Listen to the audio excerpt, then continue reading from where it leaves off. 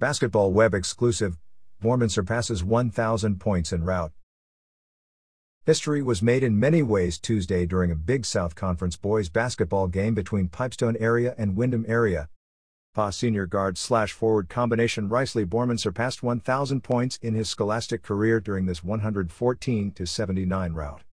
It was awesome to see Risley get his 1,000th point, PA head coach Michael Slaba said in an email to the Pipestone County Star on Friday afternoon.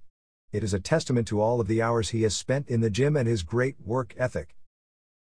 Borman scored 49 points in all, establishing a new school single-game scoring record to boot. What's more, the 114 points the Arrow scored goes down as the most in a single game in school history. They played confidently together and found each other when they were open, Slaba said of the Arrow's offensive efficiency. They moved the basketball and played unselfish ball. With the win, PA improved to 13-8 heading into tonight's league game versus Jackson County Central. Tip-off is set for 7:30 p.m.